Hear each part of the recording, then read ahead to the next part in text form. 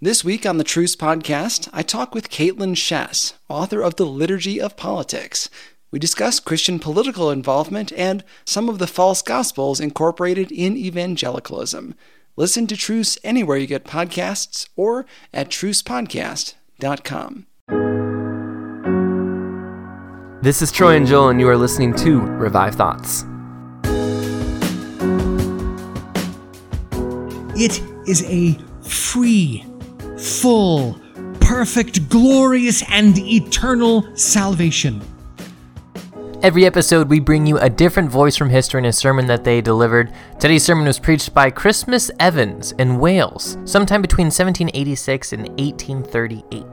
Joel, this sermon, maybe more than others, immediately got my attention. In fact, everything about Christmas Evans gets your attention. And we always say, imagine going back in time. If you're new to the show, that's something you're going to hear a lot, where we try to put you back in that place. But this might be the one where I'm like, you really have to imagine this. This is different. You show up at church and you're in the late 1700s or early 1800s, and the guy at the pulpit is just going to look kind of different than your average preacher. For starters, he's missing an eye. And the second thing is, he's about 7 feet tall. And this is in Wales back in 1800. And I looked it up, actually. In England in 1800, the average person was about 5'6". So this guy was huge. I mean, he would have just been like a giant. Even by our standards, that's huge. And he's preaching is so different than anything we've ever looked at before. He just paints these beautiful, imaginative pictures. It's like hearing a story. I don't know how to describe it.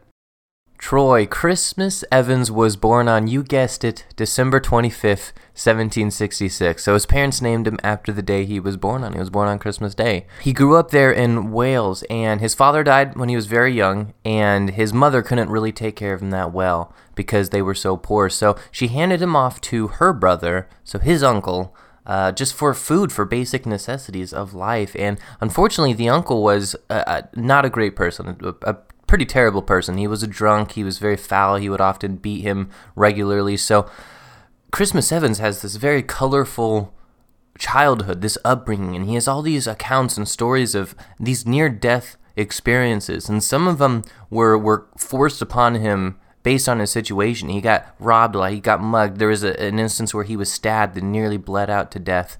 He nearly drowned at one point.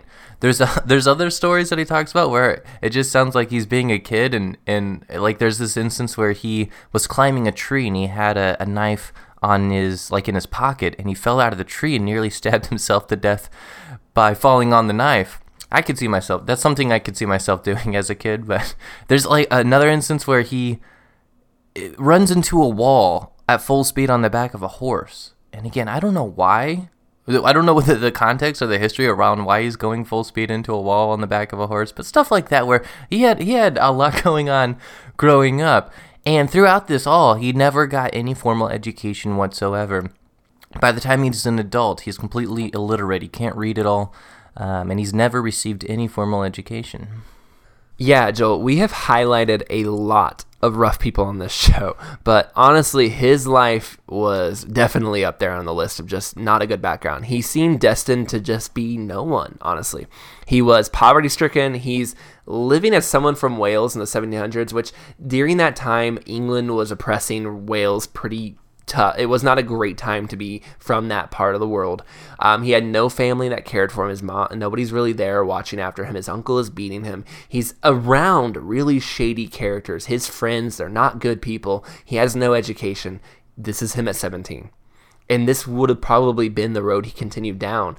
But in a nearby town, there was this Presbyterian church, and they were doing revivals, and they had kind of a little mini revival breakout. And he heard about it, heard what was going on. He goes and visits. There's this reverend named David Davies there, and he has a very odd view of Christ, honestly, and he considered himself this poet. It's not the guy you would think who would save kind of these blue-collar farmer types. But Christmas Evans, ever since he was little, when he was with his mom before he got, sent away, he was always afraid of dying without Christ. He was terrified of hell, and he felt at that point at 17 he was just covered in sin from head to toe. And so when he heard the gospel being preached by David Davies, he knew he wanted to change his life, and he accepted it just on the spot. So Christmas Evans is this new believer, and he makes these new friends, these other friends that are believers as well, and with what little money he has, he goes out and he buys a copy of John Bunyan's Pilgrim's Progress. And if here's another side note, if you haven't heard our episode on John Bunyan, you should go and listen to that one too. He has a great sermon that we did an episode on as well. But John Bunyan's Pilgrim's Progress was really influential in his life. And again, he couldn't read, but between him and his new believer friends, they would meet in a barn after work and read by candlelight.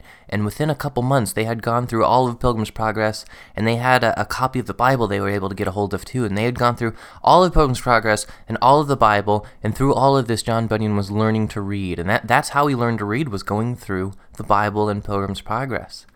In an earlier Revive Thoughts episode, we were talking about Christopher Love. We had an episode on Christopher Love where we talked about how his father was so angry at him and wanted to stop him from going to church so much that he literally locked him in an attic to keep him from going to church when he became a believer.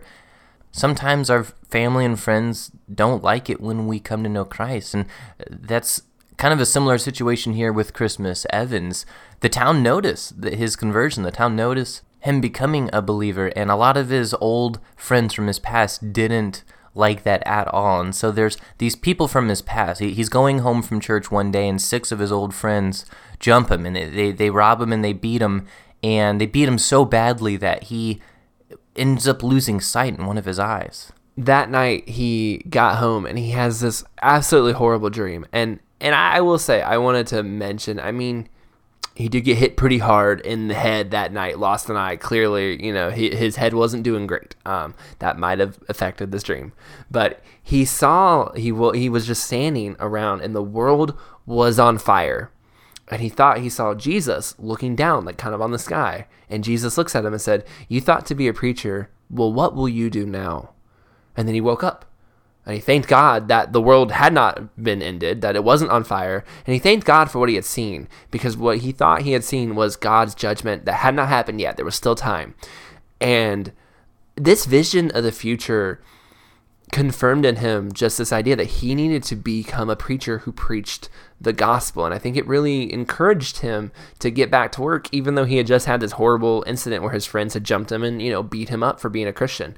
He ends up going off kind of to a little school. He becomes an amazing student. Within 6 months, he went from not knowing how to read anything to being able to read Welsh, English, and passing Latin grammar exams, which, I mean, that's incredible how much of a flip the switch happened here. And I really think God can be the only answer for it. Now, the church that Christmas Evans was originally saved in, he will end up leaving, and he talks about how he felt like the people there weren't very serious about God, and it ended up being the right choice because that church would eventually go on to become a Unitarian church. And I think that's interesting. I do think the Lord gives us kind of wisdom in that area. I feel like the Holy Spirit does give us kind of guidance in a sound interpretation of Scripture. Christmas Evans was sitting there looking around him and going, these people around me, I mean, what they're talking about, what they're believing is not lining up with what I'm seeing here in Scriptures. And so he leaves that church and he goes off to start ministry on his own. It took Christmas Evans a long time to really gain that confidence as a speaker. A lot of the times on this show, it kind of comes off like these preachers are overnight sensations, and sometimes they are, but Christmas Evans was definitely not one of those people. It took him a long time to get comfortable preaching. His first sermon went about as poorly as one could possibly go. He talks about how he was so nervous preaching in this church that he ended up taking a sermon from a book that he really liked and delivering that sermon. What he didn't count on was that there was a farmer in the congregation that recognized the sermon and called him out on it and said, "Hey, I know where you got that from." Obviously pretty embarrassing for Christmas Evans, but at the end of that sermon, I love the story so much. It makes me laugh so much. At the end of the sermon, he closed the sermon with a prayer, and the farmer wanted to encourage him after calling him out so much, so the farmer said, "Hey, that prayer was just as good as the sermon." What the farmer didn't realize was that the prayer was also taken from a different book that the farmer was unfamiliar with. So he was just taking work from wherever he could to get through that morning, through that service. So it took him a while to get his own style of preaching that was really his and not something that he was taking from the people around him.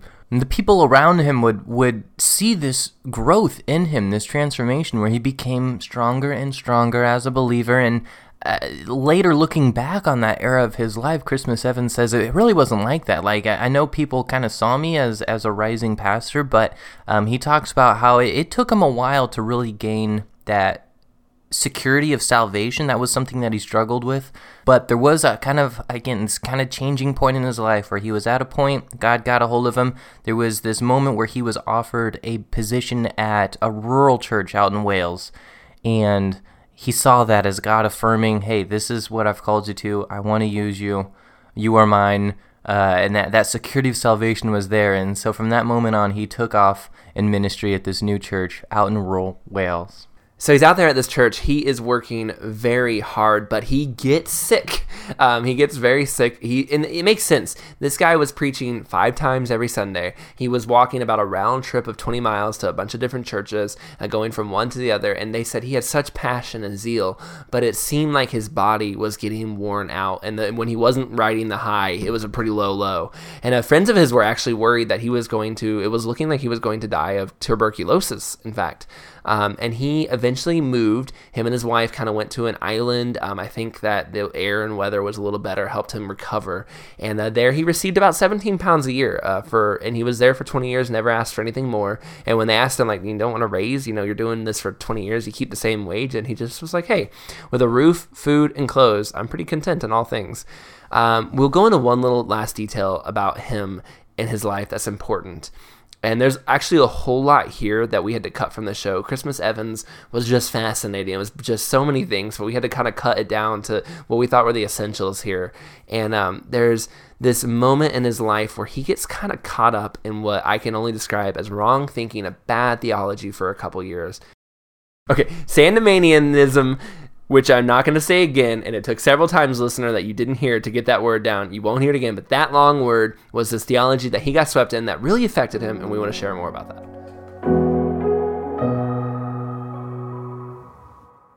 This week on the Truce Podcast, I talk with Caitlin Schass, author of The Liturgy of Politics. We discuss how evangelicalism has gotten tangled up in nationalism. We end up in positions where we take passages intended for Israel and apply them to America in ways that are not good exegesis. But also, I think then we end up in a position where we have to baptize the whole, especially early history of our country, because if it was founded on Christian values and God has to be defended and Christian values have to be defended, then we end up in a position where we either have to deny some of the atrocities very early in our country's history, or we have to say that those are Christian values. We have an ability in a unique system in which we have some democratic involvement in the running of our country to hold it to account to what God says countries should be. Listen to Truce anywhere you get podcasts or at trucepodcast.com.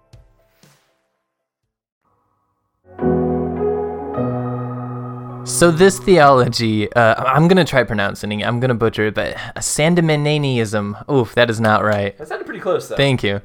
This theology was kind of introduced to Wales around this time, and Evans later described it to himself as suddenly caring way more about the minor things than the major things. And so this kind of believing and false theology kind of swept away his love for the lost. He said that he felt cold and it was hard to pray, and he felt like his heart was pretty hardened during that time. This way of thinking, this theology, approached the relationship with God as being much more like mind-fact orientated and less about your spiritual walk with God, less about saving souls. And this changed his zeal for preaching and for the Holy Spirit revivals that he had been into and they had been known for. One day while Christmas Evans is traveling through some mountains, he just felt like God was telling him, you need to pray right now.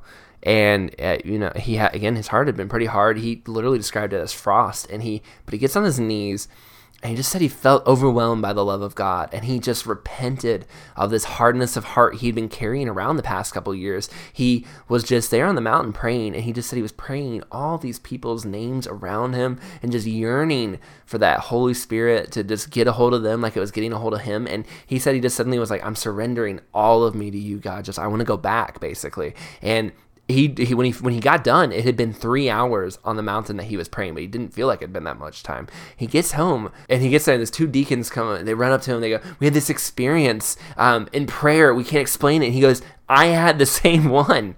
And they praise and they thank God, and they just go back out. They start doing the revivals again. They become these fiery preachers just like they were before, maybe even more so.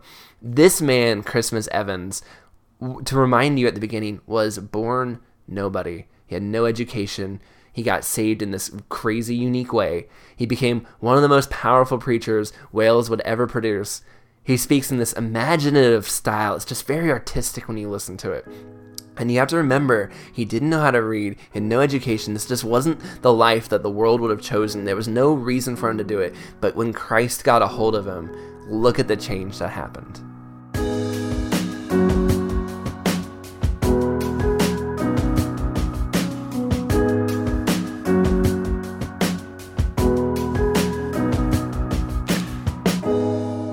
Who is this coming from Edom, from Bozrah, with his garments stained crimson?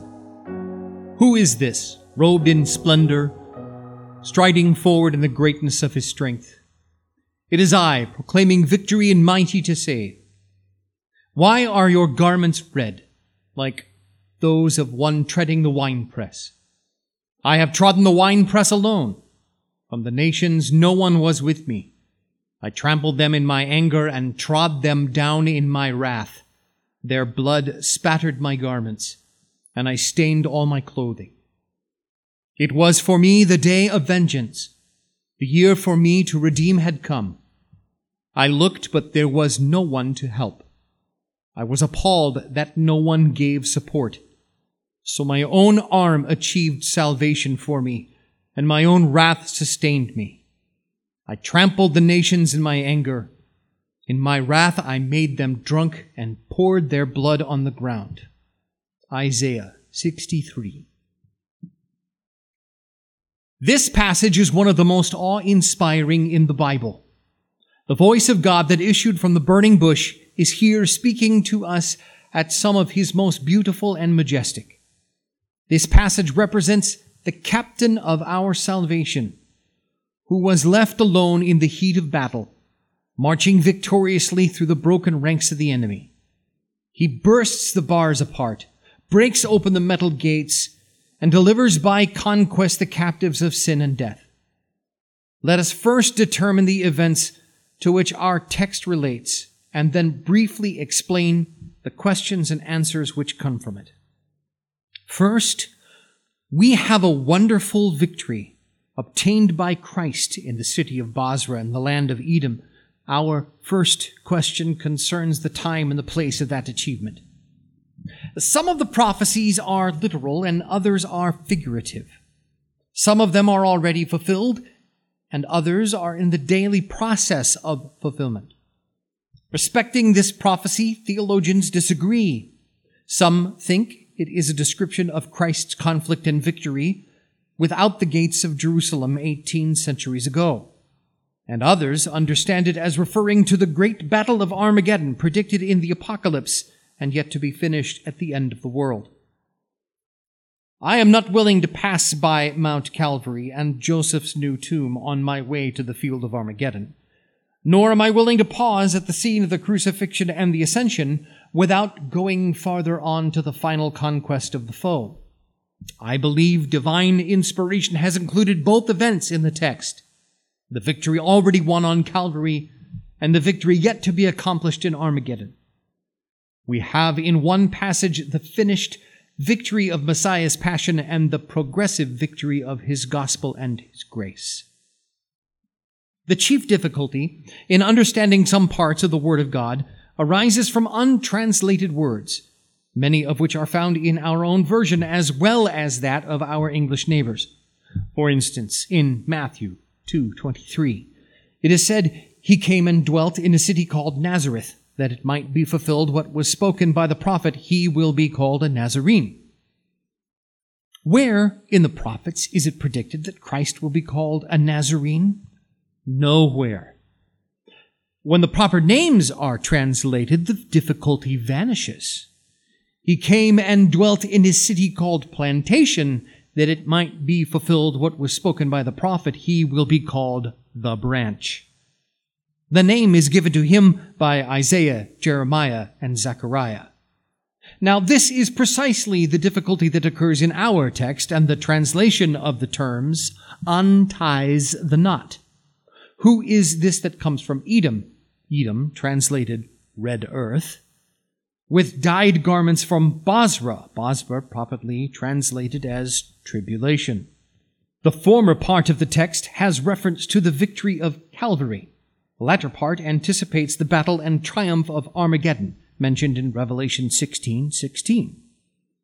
The victory of Calvary is finished on the morning of the third day after the crucifixion. The conqueror comes up from the earth, exclaiming, "I have trodden the winepress alone on Calvary, and I will tread them in my anger and make them drunk in my fury at the battle of Armageddon. I will overtake and destroy the beast and the false prophet and that old serpent the devil with all their followers." When the tide of battle turned on the field of Waterloo, the Duke of Wellington mounted on his horse and pursued the vanquished foe. So Isaiah's conqueror, having routed the powers of hell at Calvary, pursues and destroys them on the field of Armageddon. Here he is represented as a hero on foot, a prince without an army, but John, the writer of Revelation, saw him riding on a white horse and followed by the armies of heaven, all on white horses and not a footman among them. The victory of Calvary is like the blood of atonement in the sanctuary. The cherubim were some of them looking one way and some the other, but all were looking on the atoning blood. So all the great events of time, all the trials and triumphs of God's people, those which happened before, those which have happened since, and those which are yet to happen, are all looking toward the wrestling of Gethsemane, the conflict of Golgotha, and the triumph of Olivet. The escape from Egypt and the return from Babylon looked forward to the cross of Christ, and the faith of the perfect men of Uz hung on a risen Redeemer. The Christian martyrs overcame by the blood of the Lamb, and all their victories were in virtue of one great achievement. The tomb of Jesus is the birthplace of his people's immortality, and the power which raised him from the dead will open the caskets of all his saints. Your dead men will live. Together with my dead body they will arise. Awake and sing, you that dwells in the dust, for your dew is as the dew of herbs, and the earth will cast out her dead. Christ offered himself a sacrifice for us, and drank the cup of God's righteous indignation in our stead. He was trodden by almighty justice as if a cluster of grapes crushed in the winepress of the law, till the vessels of mercy overflowed with the wine of peace and pardon, which has made thousands of peaceful and humble spirits rejoice with joy unspeakable and full of glory. He suffered for us, that we might triumph with him. But our text describes him as a king and a conqueror. He was at once the dying victim and the immortal victor. In the power of an endless life, he was standing by the altar when the sacrifice was burning. He was alive in his ceremonial vestments with his golden censer in his hand. He was alive in his kingly glory with his sword and scepter in his hand. He was alive in his conquering prowess and had made an end of sin. He bruised the head of the serpent, spoiled the principalities and powers of hell, and turned the vanquished followers of the Prince of Darkness down to the winepress of the wrath of Almighty God. Then on the morning of the third day, when he arose from the dead and made a show of them openly, then began the year of Jubilee with power. After the prophets of ancient times had long gazed through the mists of the future at the sufferings of Christ and the glory that should follow, a company of them were gathered together at the summit of Calvary. They saw a host of enemies ascending the hill, arrayed for battle and most terrifying in their appearance. In the middle of the line was the law of God, fiery and working wrath. On the right wing was Beelzebub with his troops of infernal warriors, and on the left Caiaphas with his Jewish priests, and Pilate with his Roman soldiers. The rear was brought up by Death, the last enemy. When the holy seers saw this army and perceived that it was drawing near, they retreated and prepared for flight. As they looked round, they saw the Son of God advancing, having his face fixed on the hostile band. "Do you see the danger that is before you?" said one of the men of God. "I will tread them in my anger," he replied, "and trample them in my fury." "Well, who are you?" said the prophet. He answered, "I am he that speaks in righteousness and is mighty to save." "Will you go to the battle alone?" asked the seer. The Son of God replied, "I looked and there was no one to help, and I was amazed there was none to support. Therefore my own arm will bring salvation for me, and my fury will uphold me." "At what point will you begin your attack?" inquired the anxious prophet. "I will first meet the law," he replied, "and pass under its curse. For lo, I have come to do your will, O God. When I have succeeded at the center of the line, the colors will turn in my favor." So he moved forward. Instantly the thunderings of Sinai were heard, and the whole band of prophets quaked with terror. But he advanced, undaunted, amidst the lightning. For a moment he was concealed from view, and the banner of wrath waved above in triumph. Suddenly the scene was changed. A stream of blood poured forth from his wounded side and put out the fires of Sinai. The flag of peace was now seen unfurled, and confusion filled the ranks of his foes. He then crushed with his bruised heel the old serpent's head and put the demonic powers to flight. With his iron rod he dashed to pieces the enemies on the left wing like a potter's vessel. Death still remained, who thought himself invincible, having triumphed over all.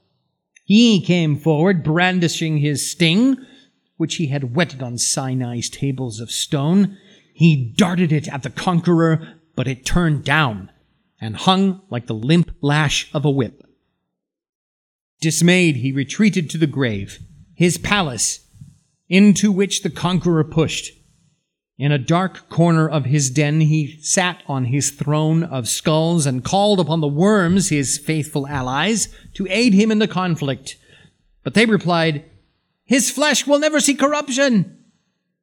The scepter fell from his hand. The conqueror seized him, bound him, and condemned him to the lake of fire, and then rose from the grave, followed by a band of released captives who came out after his resurrection to be the witnesses of the victory which he had won.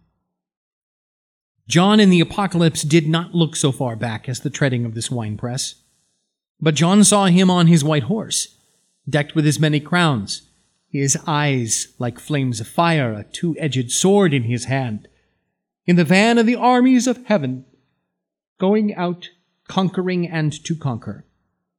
This is the fulfillment of his declaration in our text, "For I will tread them in my anger and trample them in my fury." This is the beginning of the Jubilee, the battle of Armageddon, where all heathen idolatry and superstition will be overthrown, and the beast and the false prophet will be destroyed, and the devil amongst his legions will be taken prisoners by Emmanuel and shut up in the bottomless pit. He who has conquered principalities and powers on Calvary will not leave the field till he makes all his enemies his footstool and sways his scepter over a subject universe. Having sent out the gospel from Jerusalem, he accompanies it with the grace of his Holy Spirit, and it will not return to him void, but will accomplish that which he pleases and prospers in the places he has sent it. The victory of Armageddon is obtained by virtue of the victory of Calvary.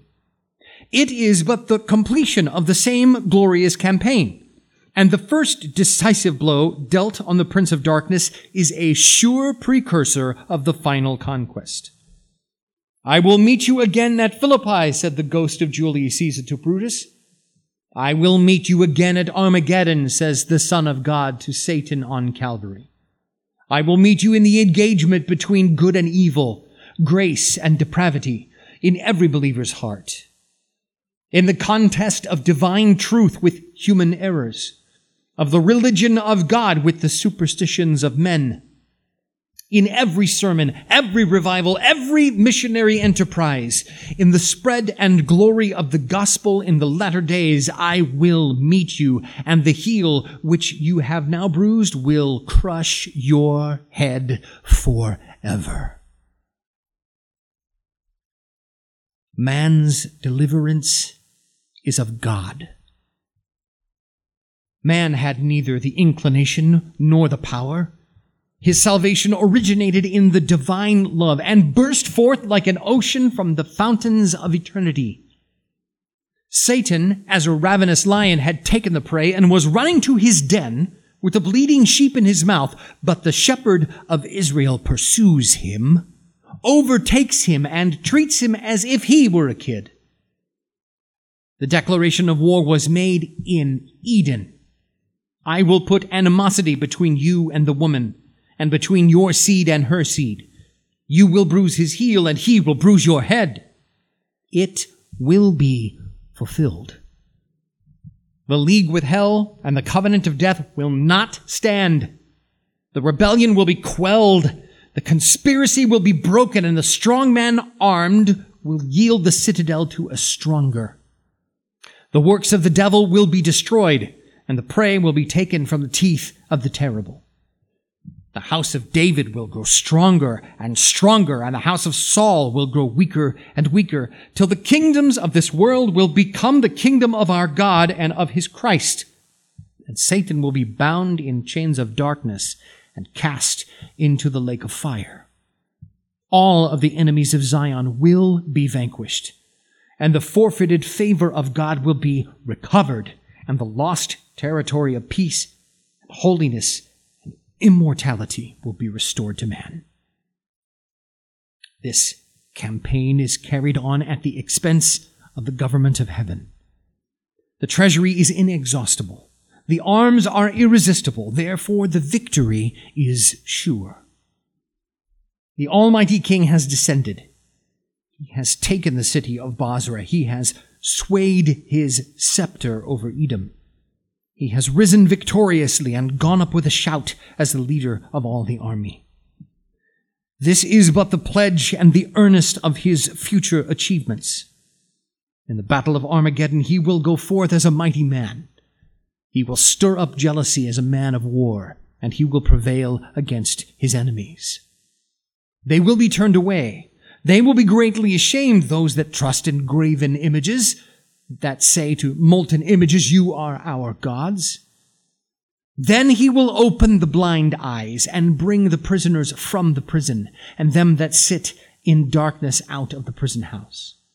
He will make bare his holy arm. He will show the sword in that hand which was hidden under the scarlet robes.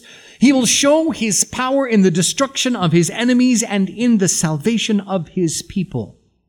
As certainly as he has shed his blood on Calvary, so will he stain all his clothing with the blood of his foes on the field of Armageddon. As certainly as he has drained the cup of wrath and received the baptism of suffering on Calvary, will he wield the iron rod of justice and sway the golden scepter of mercy on the field of Armageddon. Already the sword is drawn, and the decisive blow is struck, and the helmet of Apollyon is cleft, and the bonds of iniquity are cut apart. Already the fire is kindled, and all the powers of hell cannot quench it. It has fallen from heaven. It is wrecking the camp of the foe. It is inflaming the hearts of men. It is renovating the earth and purging the curse. The bright and morning star has risen on Calvary, and soon the sun of righteousness will shine on the field of Armageddon. And the darkness that covers the earth and the gross darkness that covers the people will melt away. And Islam and paganism and popery with their prince, the devil, will seek shelter in the bottomless pit. After a battle, we are anxious to learn who is dead, who is wounded, and who is missing from the ranks. In the engagement of Messiah with Satan and his allies on Calvary, Messiah's heel was bruised, but Satan and his allies received a mortal wound in the head. The head denotes wisdom, cunning, power, government. The devil, sin, and death have lost their dominion over the believer in Christ since the achievement of Calvary. There is now no condemnation, no fear of hell. But the serpent, though his head is bruised, may be able to move his tail and alarm those of little faith. Yet it cannot last long. The wound is mortal, and the triumph is sure. On Calvary, the dragon's head was crushed by the captain of our salvation. After the battle of Armageddon, his tail will shake no more. There is no discharge in this war. He who enlists under the banner of the cross must remain faithful until death. He must not lay aside his arms until death is swallowed up in victory. Then will every conqueror bear the image of the heavenly, and wear the crown instead of the cross, and carry the palm instead of the spear. Let us be strong in the Lord and in the power of his might, that we may be able to stand in the evil day, and after all the war is over, to stand accepted in the beloved, that we may reign with him forever and ever. Second, it remains for us to explain, very briefly, the glorious conversation in the text, the questions of the church, and the answers of the Messiah. How great was the wonder and joy of Mary when she met the Master at the tomb, clothed in immortality, where she thought to find him shrouded in death. How unspeakable was the astonishment and rapture of the disciples when their Lord, whom they had so recently buried, came into the house where they were assembled and said, "Peace to you." Such are the feelings which the church is represented as expressing in this sublime conversation with the captain of her salvation. He has traveled into the land of tribulation. He has gone down to the dust of death, but lo, he returns as a conqueror. The golden scepter of love in his left hand, the iron rod of justice in his right, and on his head a crown of many stars. The church beholds him with great amazement and delight. She lately followed him weeping to the cross and mourned over his body in the tomb. But now she beholds him risen indeed, having destroyed death, and him that had the power of death, that is, the devil. She goes forth to meet him with songs of rejoicing, as the daughters of Israel went out to welcome David when he returned from the valley, with the head of the giant in his hand and the blood running down on his clothing. The choir of the church is divided into two bands, which chant to each other in alternate strains. The right-hand division begins the glorious question, "Who is this that comes from Edom?" And the left takes up the question and repeats it with a change, "With dyed garments from Basra." "Who is this in glorious clothing?" resumes the right-hand company. "Glorious despite the tribulations he has endured." "Traveling in the greatness of his strength," responds the left, "strength sufficient to open the gates of the grave and liberate the captives of rot." The celestial conqueror pauses and casts upon the company of daughters of Zion a look of infinite kindness. And with a voice of angel melody and more than angel majesty, he replies, "I, who speaks in righteousness and is mighty to save."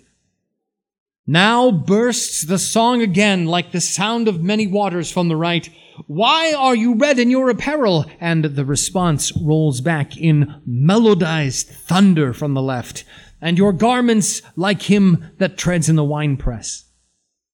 The divine hero answers, "I have trodden the winepress alone, and of the people there was none with me. Even Peter has left me with all his courage and affection, and as for John, to talk of love is all that he can do. I have triumphed over principalities and powers. I am wounded, but they are vanquished. Behold the blood which I have lost. Behold the spoils which I have won. Now I will mount my white horse and pursue after Satan and demolish his kingdom and send him back to the land of darkness in everlasting chains, and all his allies will be exiles with him forever. My own arm, which has gained the victory on Calvary and brought salvation to all my people from the tomb, is still strong enough to wield the golden scepter of love and break my foes on the field of Armageddon. I will destroy the works of the devil and demolish all his hosts. I will dash them in pieces like a potter's vessel. But the day of vengeance is in my heart, and the year of my redeemed has come. My compassion is stirred for the captives of sin and death. My fury is kindled against the tyrants that oppress them. It is time for me to open the prisons and break off the chains. I must gather my people to myself. I must seek that which was lost and bring again that which was driven away. I must bind up that which was broken and strengthen that which was weak. But I will destroy the fat and the strong. I will feed them with judgment. I will tread them in my anger and trample them in my fury and bring down their strength to the earth and stain my clothing with their blood. Let us flee from the wrath to come.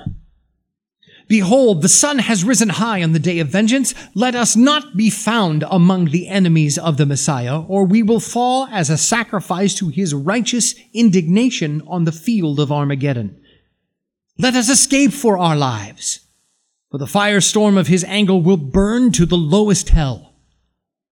Let us pray for grace to gain a hold on the salvation of his redeemed. It is a free, full, perfect, glorious, and eternal salvation. Return, you ransomed exiles from happiness. Return to your forfeited inheritance. Now is the year of Jubilee. Come to Jesus, that your debts may be canceled, your sins forgiven, and your persons justified. Come, for the conqueror of your foes is on the throne. Come, for the trumpets of mercy are sounding. Come, for all things are now ready.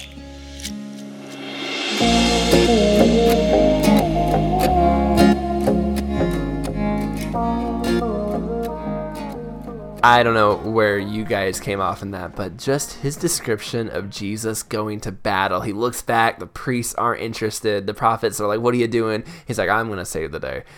And he's going through it, this huge thing, to the part where death slips into the grave and then calls his friends the worms to attack Jesus. And it feels weird that I'm even saying all these things and it's a part of a sermon. That just sounds odd. But that moment when Jesus defeats death, I was so moved by it. I was like, wow, what a great description. And what I don't want to say fun way, but what just a cool way to look at it. I've never seen it in those terms before. He made Calvary just, again, feel like a battlefield to me. It was a really awesome way to describe it. And I was moved by that, in a way that poetry can move your heart sometimes, in a way that, just facts on the page couldn't. And it's so interesting to me that a guy who got caught almost in this bad theology of we're just going to look at God through facts ends up, becoming a preacher with this really artistic, heartfelt way of preaching. Again, I love to see how these guys are just changed by God.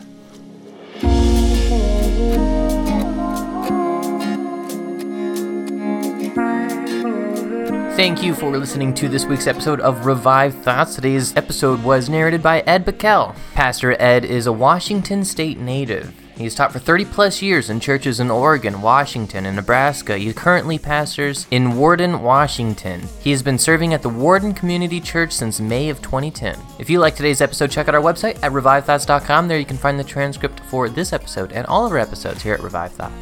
to throw a special thank you to Ed Beckel. He has done a couple sermons with us before any of our JC Ryle episodes. He is a great speaker, and we really appreciate his help. And there are a few great preachers, speakers who have done multiple episodes for us. Thank you. If you would like to be a speaker with Revived Thoughts, help bring one of these great preachers to life, hit us up on revivedthoughts@gmail.com, Instagram, Facebook, Twitter. We'd love to have you and get you started on the process of doing some sermons with us.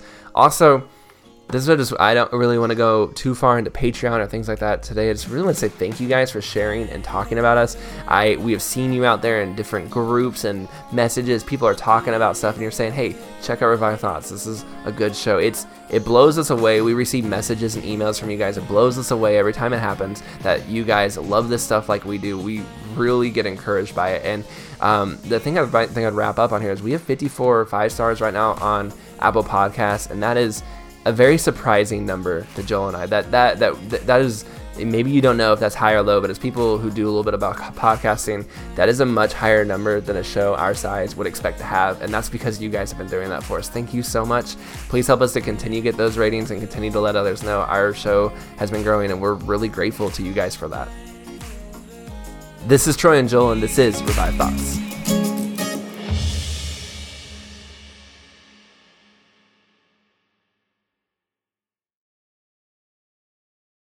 This week on the Truce Podcast, I talk with Caitlin Schass, author of The Liturgy of Politics. We discuss Christian political involvement and some of the false gospels incorporated in evangelicalism. Listen to Truce anywhere you get podcasts or at trucepodcast.com.